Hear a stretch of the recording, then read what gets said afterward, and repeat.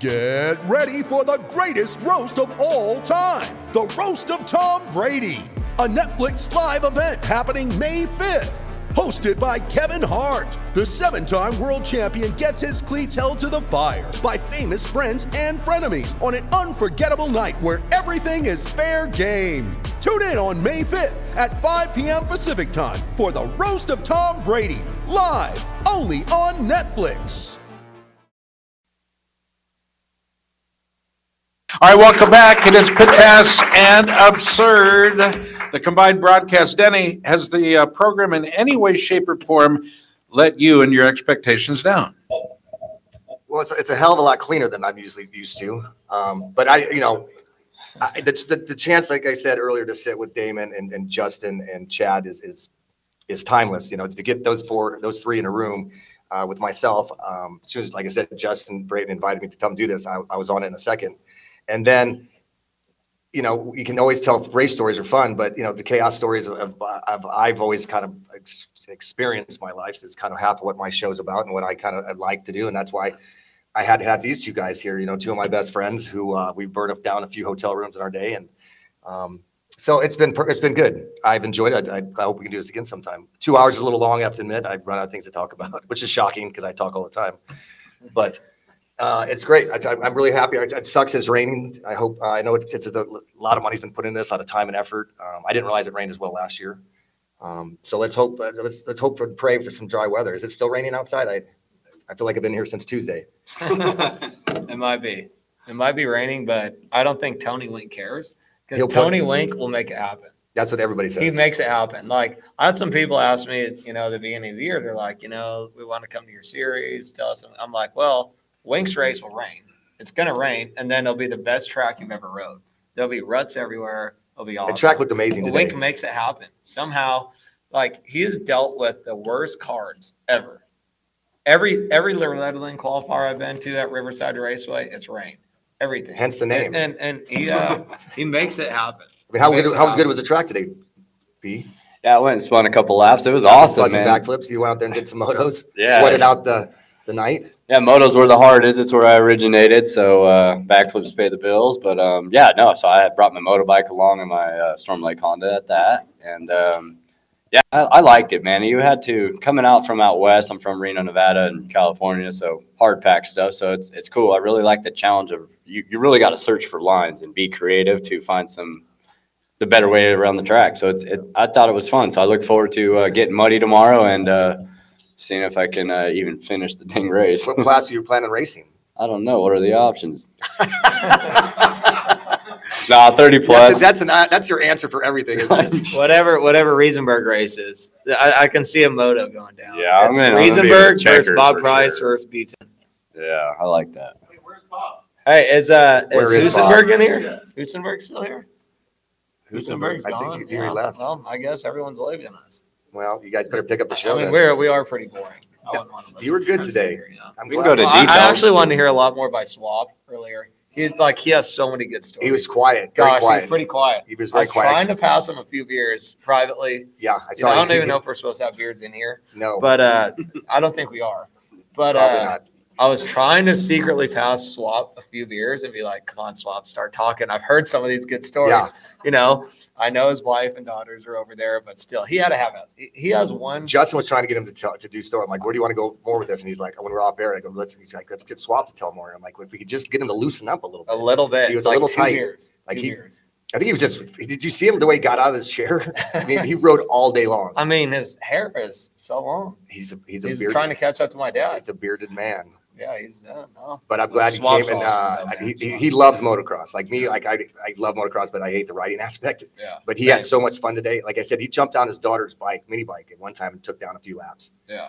If he could get in a class. We were sitting there and there's people coming up there like, hey, can you test our bike? And it was like already raining. And Swap's like, yeah, I can go out there. I'll test this. He's like, man, I can't move, but I guess I'll go out. He's like, I guess. So he's like on some beta, like 300 or whatever the heck these things are. I don't know. And he's out testing this like beta, whatever they are. On any bike. And at like 3:00 while it's raining. It was dumb. I texted him. That's where he was. I texted him saying, hey, we got food. Get your butt over here. 2 hours later, he's like, Where? I'm like, dude, we're on the way to pole position. He's like, I was doing motos. I think he rode 6 different bikes today. Yeah. That's pretty badass. Swap's awesome. Consider neither one of us were out there. Legend. I just love that story of where you took him out and then you just tell the Des Moines, Iowa crowd to kiss your ass. Like, who does that these days?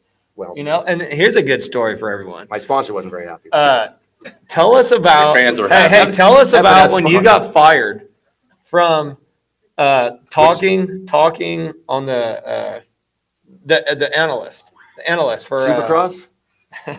ESPN. When I did what was it? Supercross announcing in 06? Yes. So Tell me you what I get did. fired. You get fired. Jeff Emig steals your job. Yeah, and I'm like best friends with Jeff. And Steals so- your job. And I call him like, what the? And he's you like, send a group email out. it was an accident. Before email was even I didn't realize so many people somehow on it. Denny knows how to send a group email in 2000. It was on a group. It was like it used to be instead of group threads, it was group email. And I had gone out and had a couple beers after that. Margarita was around Thanksgiving, and I proceeded to tell. This was a good one. I was like, man, I just wanted to thank my really good friend, best friend out there, Jeff Emig, and I put a lot of hard work in there or something. And then, if you feel like a stuttering idiot is the man for you, then you got the job. And Davey Coombs proceeded to like almost print the email on Racerhead one day, because that's just Davey's style. And I mean, it was not very nice, but we grew So up. you sent it to Davey too. No, I didn't say it to Davey. Mm. No, and How does Davey get a hold of this email? he was on the thread. Oh, okay, that's what I was so saying. that's Yeah, even yeah. worse. Never But tell us about the Art Ekman or the Larry Myers. Like, didn't they call you out on Motor Art World? Ekman Like called me out after hitting stop and said it was completely unprofessional. He should be fined $10,000. He should be suspended from the sport. And that's when he was doing like Motor World, I think. And so I wrote a letter to Cycle News, Dear Art. And I explained what I explained earlier. About when I broke my hand and I broke my leg. And until you get your old ass out from behind that desk, you should just keep your mouth shut. And then later, Is Art still alive? Years later, I ran into Art. Jim Holly walked into a strip club in Atlanta that we were in, and me and Art hashed it out over some beers and some strippers. Nice. That's a good story. If I can interrupt, but the question I think a lot of folks out here maybe wanted to ask her in our audience is most of your stories surrounding beer, margaritas, and strippers? I don't drink beer. You don't drink beer? No. But it does. 90s was a good time. I mean, we were very blessed to be able to have a season and a career we invented freestyle with Krusty, not me personally, but the producers and the directors and from Fro to MC to Rhino to Phil Lawrence to to Swap to myself to Budman. We did it the way we wanted to do it. We had fun doing it. I'm a firm believer in making every moment the best moment. That's why I think I love you guys so much. You fucking cheated death, and you still touring at 39. And every time, you're on a group, they're sending pictures, you're out fishing, you're out, everywhere you go, you make the best of it, whether you're running a 125 up to the top of the stairs. But that's how I ran my career. And, I feel like the memories I have, and, even going overseas, I always tell you about go overseas. If you got a chance, go, because the memory of that's going to make way more than what you missed at home or something, So I've always lived that. And we were lucky to have an era of the 90s to be able to do that, where we weren't robots. Obviously, I wasn't thanking tires all the time on a podium speech. And we were just very blessed with a very unique situation and an explosion of timing with the Krusties and then all the Terra Firmas. 95%. Yeah, I mean, you could say anything. I mean, we were literally drinking beers, raiding pit bikes with Budman and Fro and MCs, at Pimp and Hoe parties, and just living the time of our lives. And I'm not saying that the guys aren't today by winning, but it seems like they're just really just out riding a bike, which is great. I mean, if that's what, there's nothing wrong with that. It's fantastic. And, but I think I don't think they're always capitalizing, enjoying the moments that sometimes are passing by. Yeah, I agree with that. Like, I think Justin would tell us, like, firsthand, like, getting to travel to different countries and race your dirt bike and be a star. And, Justin is one of the best ever, of all the eras of going to different countries and racing and being successful and killing it. Yeah. And winning. Larry Ward was really good at that. He's won, I don't know if he was won the overall Paris, but I know he's won Knights. I know he's won Bercy and, all that. And that's hard to do in Australia. And that's really hard times. to do. He killed it in Geneva, and I bet you Justin would tell you probably some of his best times are going to overseas and living life and taking everything that you can and enjoying the experience. And Absolutely. It's so easy to get sucked into, like, you know, like for a while when I was starting to do a little bit better, you know, like, and I'd come to you for a lot for opinions, you know, and it'd be like, well, hey, this country will fly us over for, you know, maybe like a few thousand start money, whatever, but I don't really want to leave the USA or whatever, you know. And it's easy to kind of get sucked in. Then you take a step back and you're like, you know what? Why in the heck am I not jumping on all of these opportunities? Screw the USA. Go. Don't say that. No, but you know what I mean? Like, Well, no, they ain't screwed that. He didn't mean it. no, but just go You're wanting to put take a emphasis free on vacation and go Experience the live world. life and experience it and race. How many other opportunities You know, you get to do that? It's a cool thing, and for Justin to be so successful as he's been, And come back to those big monster cups, which you know are cool. We all think are cool as hell. Well, I'd be like the check. Yeah. I'd like the check. Well, you got to go to South Africa. We've talked about this as well.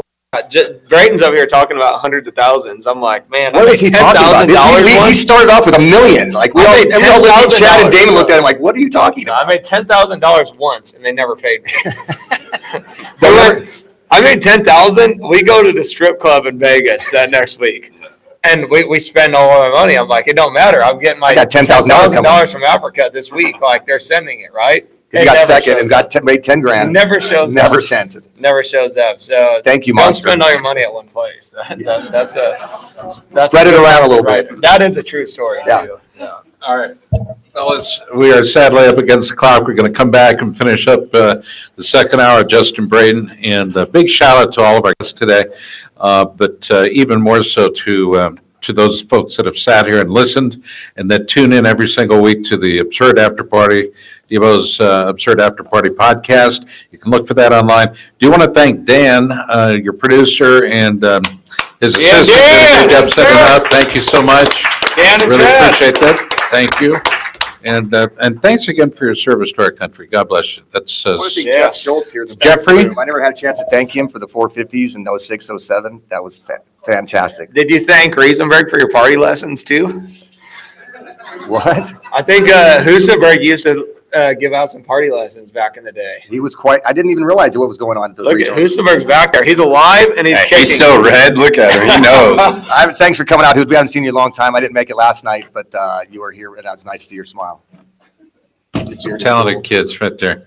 And all of you folks for tuning in and joining us here at Pole Position Raceway. Again, a little bit of a change of plans, but that has never stopped motorcycling in its attempt to put on a good time and a good show. We appreciate your ability to join us up here. Best of the Midwest continues on the weekend, and of course, the Justin Brayton Shootout does the same. Do want to thank our most recent guest, Matt Byton, who is, quite frankly, one of the most entertaining freestylers out there. Thank you, Matt. Cody Gilmore, who says he's done racing. I don't believe it. He has more tattoos. Look at it. I convince him. I tell him not to all the time. Like, You tell him no more tattoos? When I had to go to the hospital, when he broke his neck, like no more of this stuff. All I right, was, dude. like, I was like a sad dad. Again, thanks to all these guys. We'll come back, wrap up the hour with Justin Brayton, and you folks to stick around. You're listening to Pit Pass Motor Racing Weekly and Absurd After Party. Stay tuned. Back after this.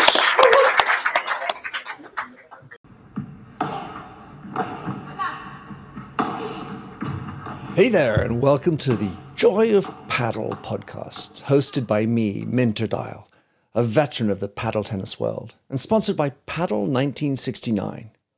Whether you're a paddle tennis aficionado, just beginning, or have never even heard of paddle, or padel, as it's called in North America, this is an exhilarating new show that delves into the captivating stories of notable paddle personalities worldwide.